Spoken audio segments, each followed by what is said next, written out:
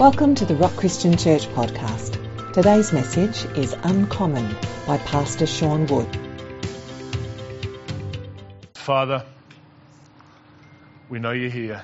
Yes, we do. We know that you're always speaking. Yes. I pray that every ear would be opened to hear the voice of God, that our eyes would be opened to see more of you.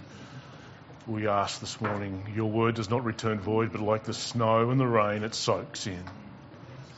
And so I pray today that your word would soak in to thirsty hearts Yes, and to hungry hearts. We're thirsty for more of you, God. We're hungry for more of you. Only you can satisfy. Lord, we thank you in your wonderful name. Amen. If you've got your Bibles this morning, you'd like to meet me in Malachi. Well, Malachi chapter 1, but we're kind of going to do a F11 flyover of the book of Malachi. We could spend a long time in the book of Malachi. I have no ambitions whatsoever to climb any mountains, but I am intrigued by those that are mountaineers. And I've watched a lot of documentaries on guys and ladies that have climbed Mount Everest. And I've noticed something about their language, and I've noticed something about their life. You see, when they're talking about Mount Everest, the pursuit for the summit of Mount Everest consumes all of their life. I thought it was just amazing.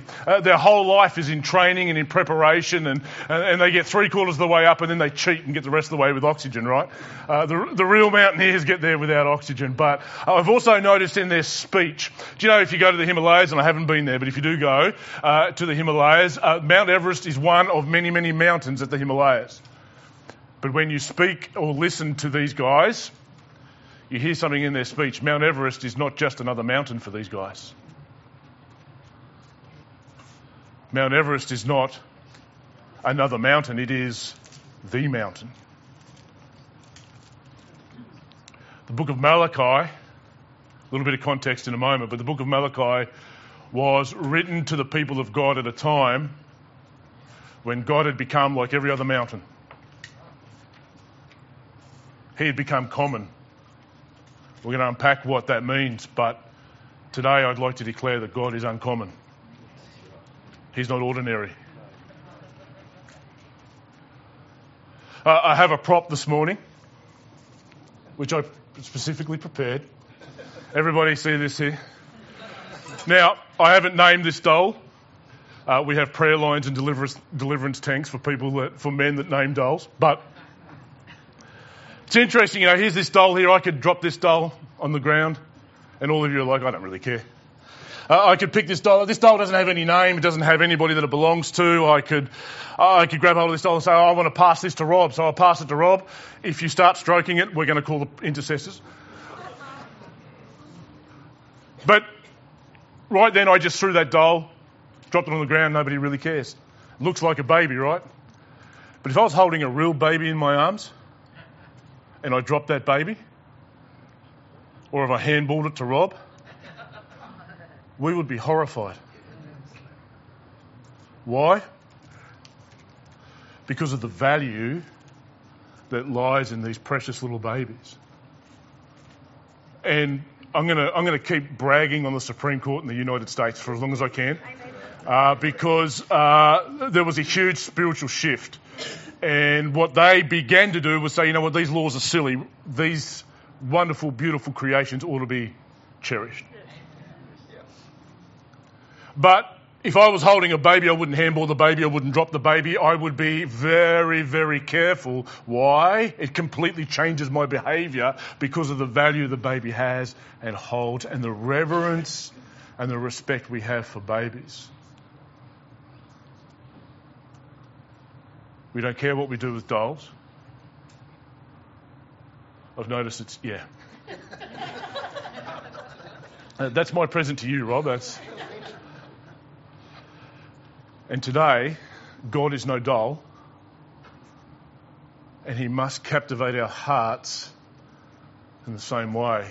And I believe in many ways the spiritual climate amongst God's people today can be very similar perhaps to what we see in the days of Malachi. For those that have turned to the book of Malachi, we might ask ourselves the question, who is this weird little dude? Only 4 chapters of Malachi, but very, very powerful 4 chapters. A couple of things we need to cover off as we make our way through. The book of Malachi is not a book about tithing. I know many times we open the book of Malachi and everybody turns to chapter 3 and starts banging on about tithing, but that's not what this book is about. It speaks about offerings because what it wants to do is use an outward example of an inward problem. And the problem wasn't money, and the problem isn't whether it's 10%, 15%, 5% or 50%. The problem is you need to be giving God your first and your best. That's the message of Malachi. And money is a part of that. But you see, Malachi, we don't have any biographical, in the Bible, we don't have any biographical information about Malachi, but we learn a few things about Malachi from Jewish tradition. A few things like he prophesied at the time of Zechariah and Haggai. Now, Malachi prophesies to a post-exilic Israel. They've come back from exile. There's still some that are dispersed about, but they've come back some 100 years after they've come back. The temple's been rebuilt, the walls have been rebuilt, but Israel has failed to learn its lessons of exile and have regressed and drifted back to where they were before they went into exile. And what we know of Malachi from Jewish tradition is that both he, Haggai and Zechariah were 3 prominent men in forming something that they called the Great Synagogue. And the Great Synagogue was a group of Israelite leaders and Jewish leaders that were all about protecting and preserving Scripture and how it plays out in the lives. And it's actually the birthplace of the Pharisees. So Pharisees started out well. They just drifted to a very legalistic and dry place. But they started out well. Jewish tradition tells us that when Haggai, Malachi and Zechariah died, they all say the Holy Spirit left Israel. And in respect, it kind of may have looked like that because there's no prophetic utterance for 400 years until John the Baptist. Jesus said of John the Baptist, interestingly enough, he asks the Pharisees and the religious leaders of the day, he says, what did you go out in the wilderness to see? A man dressed in fine clothes? No. You go to the palace for that. What did you go out in the wilderness to see? A guy eating locusts, dressed in camel hair and drinking kale juice. You went out to see a prophet.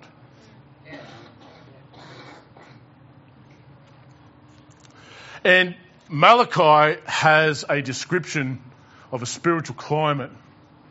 And I think this is a silly question, but who here would like to be closer to God? I think all of us would like to be closer to God. Many of us, if you want to speak in mountain terms, many of us, so sadly, many of us never leave base camp. Because we never catch a glimpse of who it is that occupies the top of the mountain. You see, you couldn't keep Moses at base camp, but you couldn't get the Israelites to go up.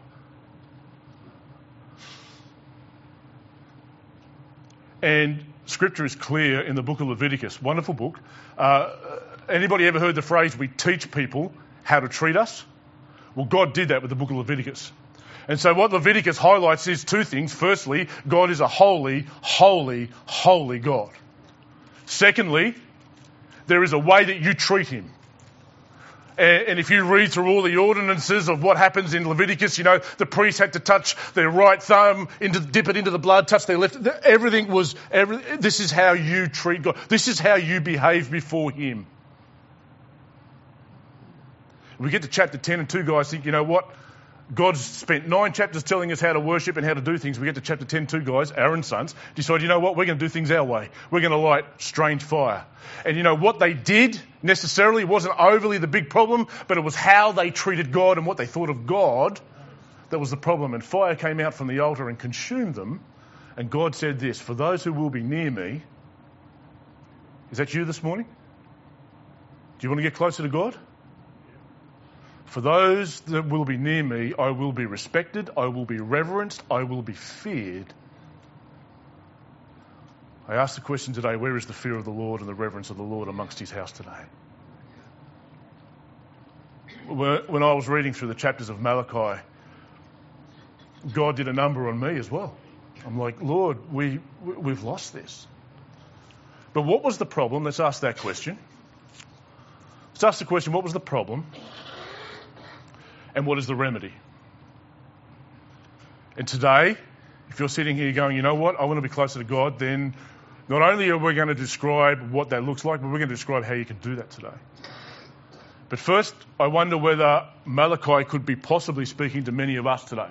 You see, they had three major areas that Malachi makes his appeal.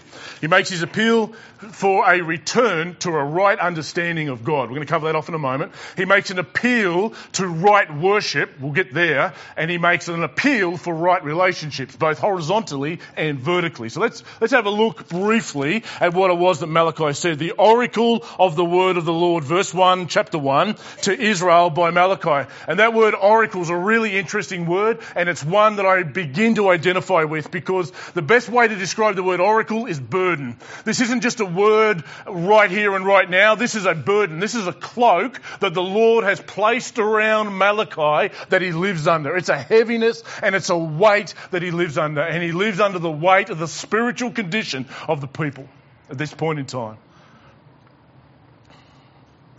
He says, he begins with, I have loved you, says the Lord. Rhetorical now, but you say, how have you loved us? A right understanding of God begins with these words. God loves you. God gives them an example, which sometimes we misunderstand. He says, is not Esau Jacob's brother, declares the Lord, but yet I have loved Jacob, but Esau I have hated, or better, framed as rejected. And so many people get caught up in, oh, what a horrible God that he rejected Esau. But don't forget, Esau rejected God first. He despised the covenant. He despised the blessings.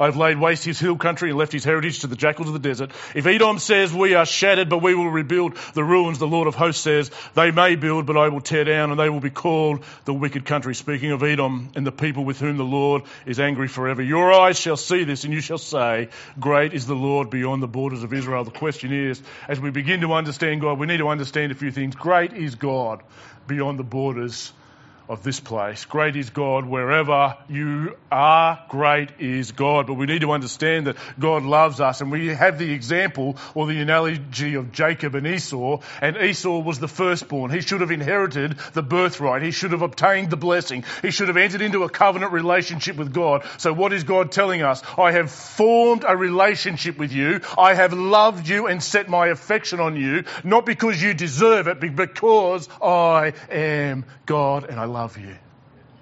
Every one of us in this room are Jacob. None of us deserved God to reach out to us in his love. None of us deserved God. We asked the wrong question. We shouldn't be asking, why did God reject Esau? We should be asking God, how on earth could you love Jacob?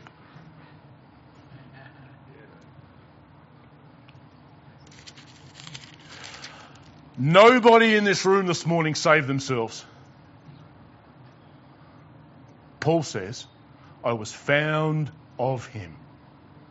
God found me.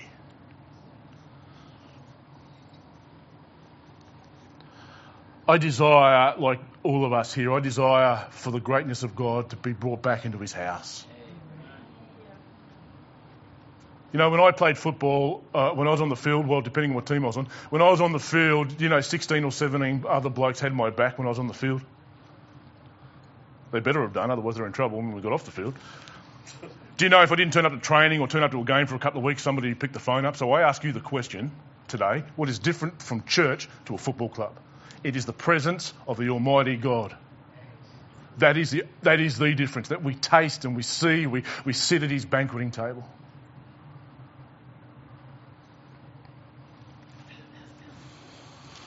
And I believe God is waiting for us.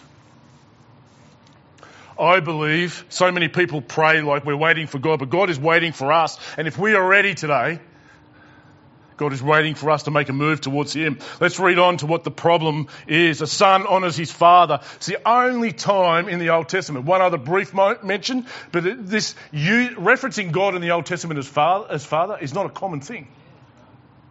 But Malachi says, you need a right understanding of who I am. I'm not some belligerent old fool upstairs that wants to beat you over the head every time you do something wrong. I am your father. A son honours his father and a servant his master. If then I am your father, where is my honour? And if I am a master, where is my fear? Says the Lord of hosts to you priests who despise my name. And we may sit here and go, well, okay, how is it that we treat God like he's common? How is it that we might treat him like he's God? They're asking that question. You say, how have we despised your name? Verse 7, by offering polluted food upon my altar. But you say, how have you polluted me? That word pollution there speaks about something that has been tainted or something that has been throughout the process has somewhere been tarnished or tainted and has become blemished in some way. Here's one way to understand what this would look like. Imagine you're sitting at a restaurant and you order the chicken breast. Well, imagine that the chef just chucks it in and out of the pan very quickly. He doesn't chuck any seasoning on it, doesn't even give it any care or attention. It's dropped it on the floor 4 times between the fridge and the frying pan. I've worked in kitchens. God bless you. We would need prayer if I told you.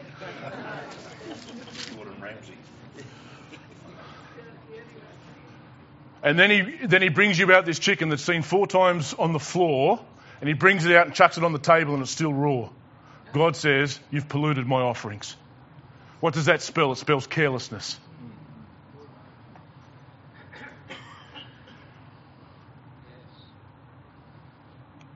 They had developed Malachi speaks to a people that are sceptical of God's love and have become careless in worship. But I ask you a question today. As we're working our way through these verses, what is it that we bring to God as a sacrifice and an offering now? Hold on to that thought for a moment. You despise my name, but you say, how have you despised my name? This is the only time in Scripture where I find God saying, you know what, shut church. We'll get to that in a moment. But you say, how have we despised your name? By offering polluted food upon my altar. But you say, how have we polluted you? By saying that the Lord's table may be despised. Verse 8, when you offer blind animals in sacrifice, is that not evil?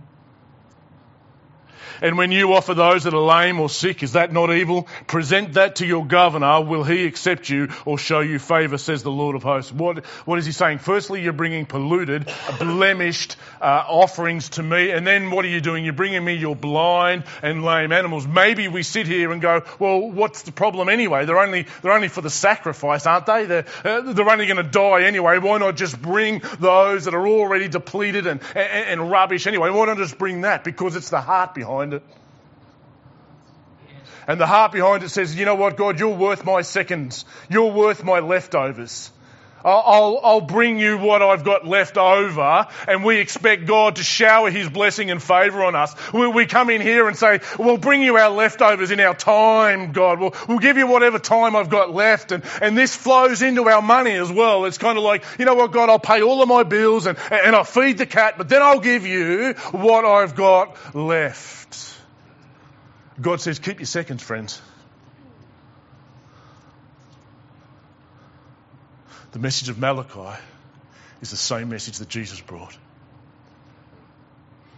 It must be your first, and it must be your best. Because I'm preaching today and because I have the microphone, I have the authority to be able to say things like, if you wake up Sunday morning and you have more than one option of what you're doing with your Sunday morning, is there not a problem? Why are we even having an inner debate of a Sunday morning, whether we go to church or whether we go to the beach? Why are we booking in birthday parties at 9:30, 10 o'clock on a Sunday morning? Why are we doing that? What are you telling God when you do that? What are you telling God when you say, you know what, I'm so busy I can't get up early enough to read your word. I can't come to the prayer meetings. What, you want God to shower a blessing on us? God says you leave your blind lambs where they were. Let's see what God says. And hits home, and now entreat the favour of God that he may be gracious to us with such a gift from your hand. Will he show favour to any of you, says the Lord of hosts? Do we prepare our taxes more diligently than we do what we're going to give to God? Verse 10, oh, that there were one among you who would shut the doors, that you might not kindle fire on my altar in vain. What's God saying? If you want to play church, shut the doors. If you want to put your spiritual makeup on every Sunday and drift in and out of here and be the same person on Monday, close the doors. Recently, a national survey was released and everybody's going, you know what, the church is declining, the church is shrinking. I've got some good news for you this morning. The church is neither declining or shrinking, it is refining. Depending on where you are on the planet today, you wouldn't say the church is shrinking. Go to Iran. Church isn't shrinking in Iran. It's going gangbusters. The church is not shrinking in China, would you believe? It's going gangbusters. Yeah. Different heart. Different heart. Go to the Philippines. Going gangbusters.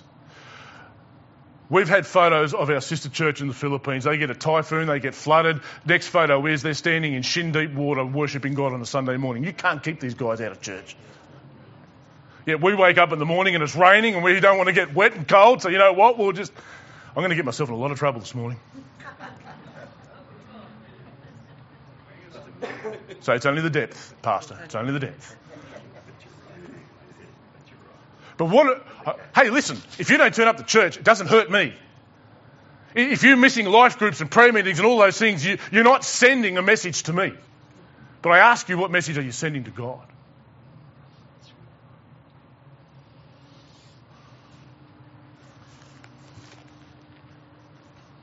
He says, oh, that there were one among you that would shut the doors. You know what? If you want to play church, close the doors and go home. The national survey has indicated, accordingly, that from last year it was something like 53%. This year it's dropped to something like 46% that identify as Christian.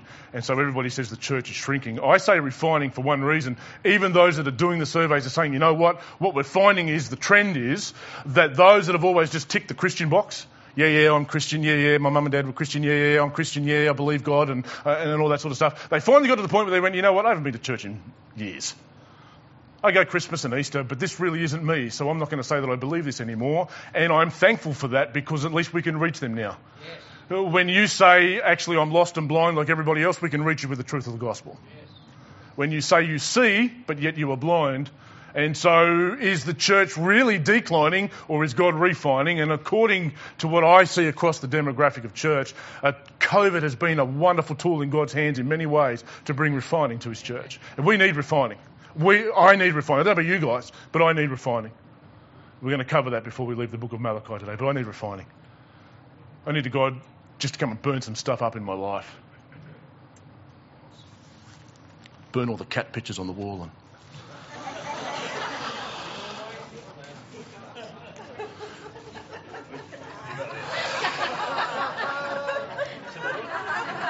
can we have the intercessors to the front, please?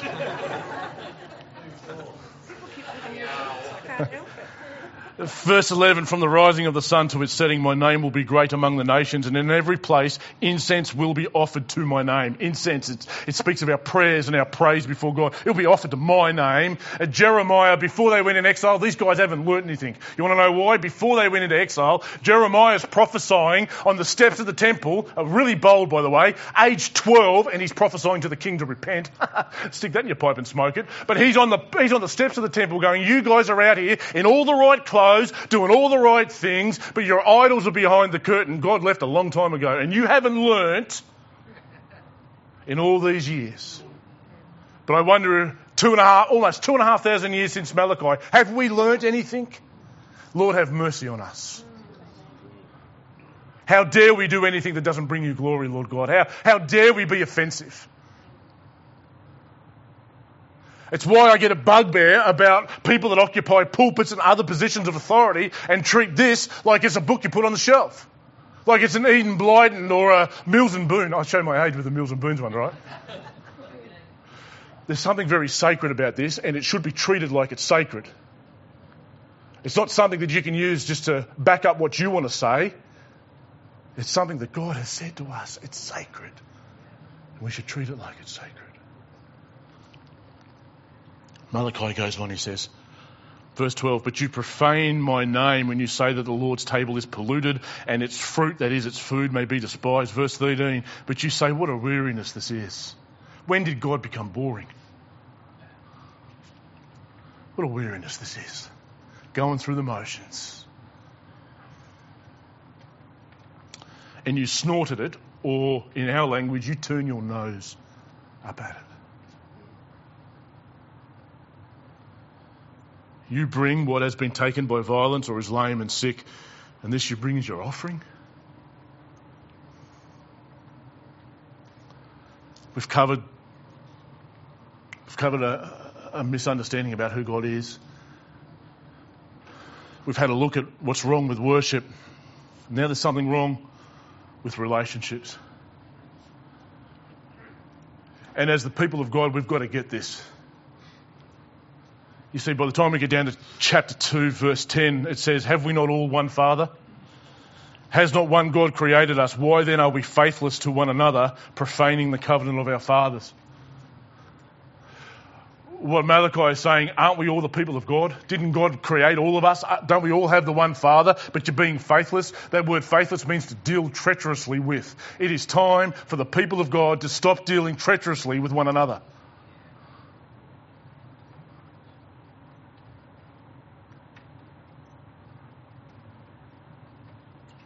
We want God to bless us. We want God to come near us. But every week we're tearing each other apart, pulling our hair out, scratching our eyes out. We don't talk to that person over there because they said something that offended us ages ago. We don't talk to that person over there because we don't know whether we really like them. You haven't been called to like anybody. You've been told and commanded to love everybody. What a challenge that is. It's a choice. We love first and the emotions catch up. We're always waiting for the emotions. Well, when I feel it, No. You love as a choice first. Our brother James, who was a very black and white speaker of the New Testament, our brother James says, you know what, love covers over a multitude of sins, or in the Greek, covers a multitude of offences. It's kind of like when you're in a family situation, when you're in the family, you all love each other so much, the little things that annoy you about each other, you don't scratch each other's eyes out and pull each other's hair. Apart from my sons. That's why I keep my hair short.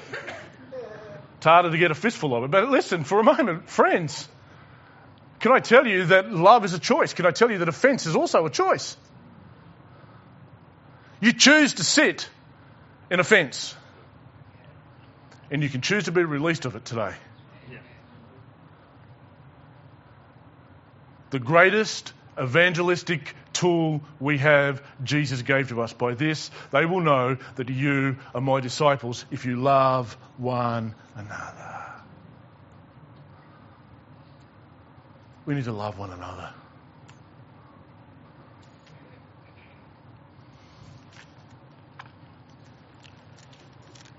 Coming down to chapter 3.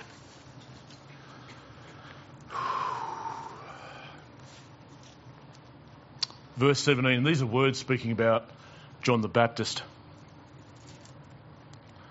You have wearied the Lord with your words, but you say, how have we wearied him? Keep reading. By saying everyone who does evil is good in the sight of the Lord and he delights in them, or by asking, where is the God of justice? So many today are asking, where is God? For those that read the pastor's comments this morning, we're all about demonstrations, aren't we? The world is waiting for a demonstration of God, and it will be found in us as his people.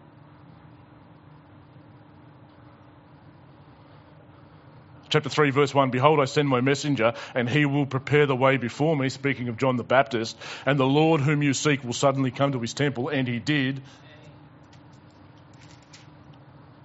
See, we want the presence of God, don't we? Lord, we want you in the house, we want your presence. But what I find in the Gospels is Jesus came to the temple. And when the presence of Jesus arrived at the temple, he did something dramatic and radical.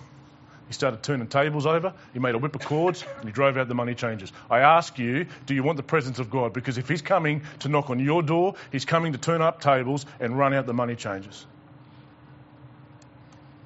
And what they were doing in the temple wasn't necessarily wrong. In fact, it was necessary, but not in the temple.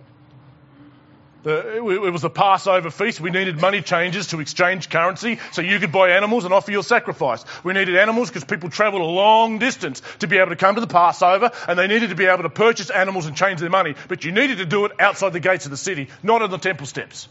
It was convenient to do it on the steps of the... Well, while you're on your way, why don't you just pick up an animal and change your money here? And the inflation. The inflation was through the roof. Well, seeing how you're here, we're going to make an opportunistic moment of this and we're going to make some money out of this. What does that say about God's house? Jesus says, my house, speaking of the words from the Old Testament, will be a house of prayer. Get this rubbish out.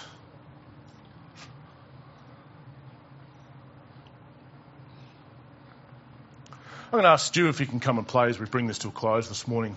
We ask ourselves the question, Lord, what does this look like and how do we do this? My favourite verse, one of my favourite verses in the New Testament is 1 Peter chapter 3 verse 15. And what he says, first of all, is he says, honour or sanctify the Lord Jesus Christ in your heart as holy. And to sanctify something means you set it apart. It means you intentionally take an object and you set it apart. God is sanctifying you right now, setting you apart. Wait for the Exodus series, because that's what it's all about, drawing us out that he may draw us in.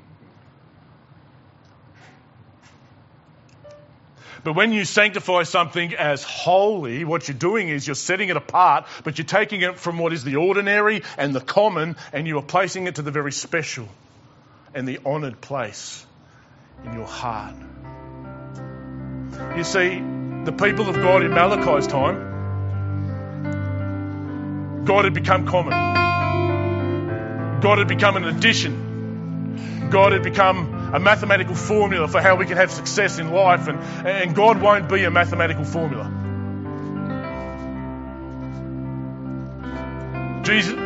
Jesus plus nothing equals everything for the mathematicians here this morning.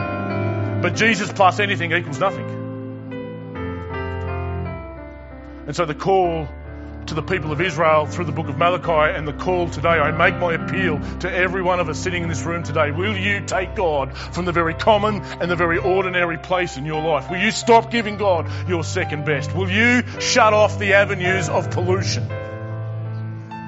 By the time we roll in here, we're so dirty, stained and filthy from the world because we're opening ourselves to all the channels of pollution. You may need to have a look at the music you're listening to. You may need to take stock of the movies you're watching. You may need to take stock of what you're doing with social media.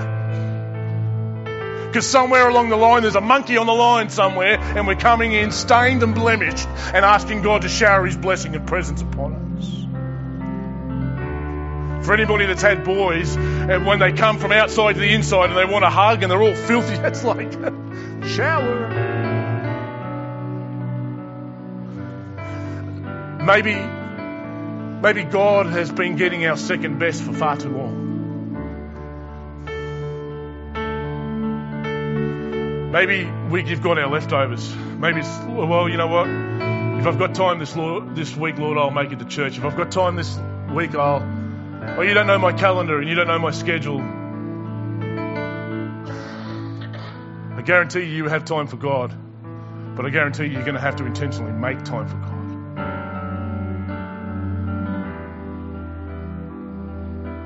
What does right worship look like? What does it look like today to move God in our lives from here to here? You can do this today. And everything that we have a look at, everything that Malachi calls out, everything that Jesus addresses in the Gospels, or everything on the outside is just a symptom of an inward problem, an inward root problem, and that is how we view God. A.W. Tozer says, whatever comes into your mind when you think of God is the most important thing about you. But I love the Apostle Paul because he gave us this answer.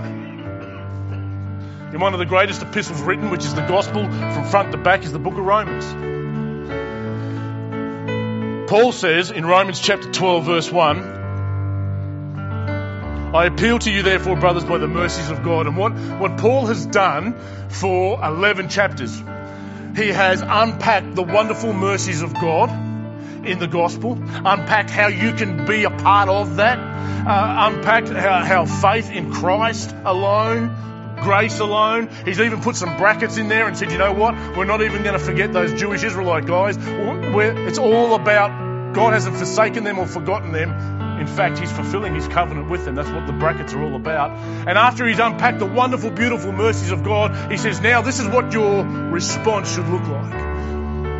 I appeal to you, therefore, brothers, by the mercies of God, to present. You have to do something here. You have to present. You don't sit down waiting for God to zap you. You have to intentionally present what? Your bodies as a living sacrifice.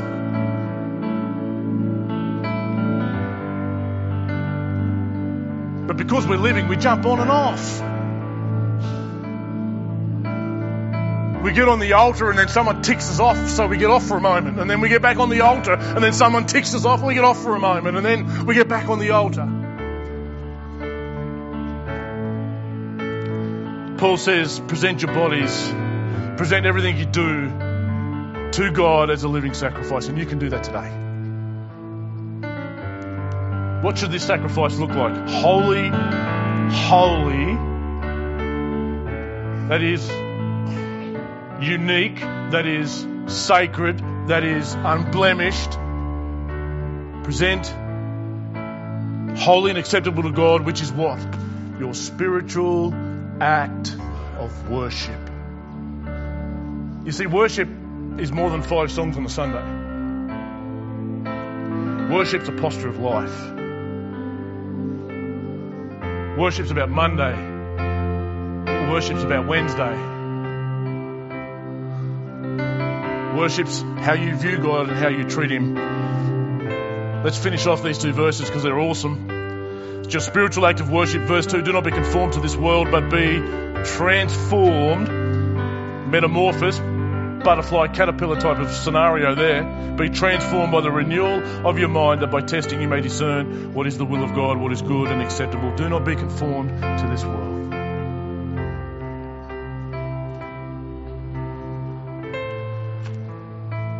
Wherever you are today, you might be sitting here going, you know what, I've ran so far away from God, I'm a million steps from Him. You are only ever one step from God, and that is the step where you turn around and you come back. Coming back to our brother Malachi in chapter 3, he says, but who can endure the day of His coming, and who can stand when He appears? For He is like a refiner's fire. The refiner's fire, or the smelter's fire, was the fire that you use to purify precious metals. And what happens is you turn up the heat and all of the rubbish and impurities float to the top, and then you skim them off the top. And he goes on and says he's like a refiner's fire and like fuller's soap. And fuller's soap can be a reference to washing clothes, but they use fuller's soap after the refiner's fire to remove the dross. I firmly believe that COVID has been a tool in God's hand to turn the heat up on the church. Because He's purifying His church. He's refining His church. And she's beautiful. We're all broken vessels, friends. We all have weaknesses. We all have cracks. We all have fault lines. But God is preparing Himself a bride. You're part of it, and she's beautiful.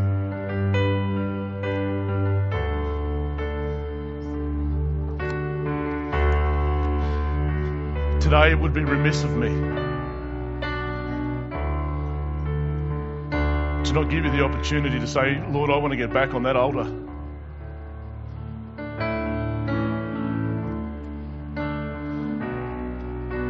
Lord, I want you to turn the heat up in my life. Be careful praying that prayer, because He'll turn the heat up. It just won't look like what you think it looks like.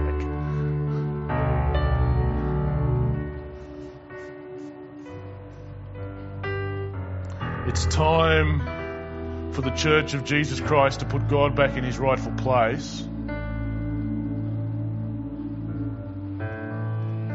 watch what he does when he occupies the number one place. Thanks for listening to the Rock Christian Church podcast. To be notified when the next episode is available, subscribe on our website at therock.org.au. You can also connect with us on Facebook at The Rock Christian Church. We hope you have been blessed today, and we look forward to you joining us for our next episode.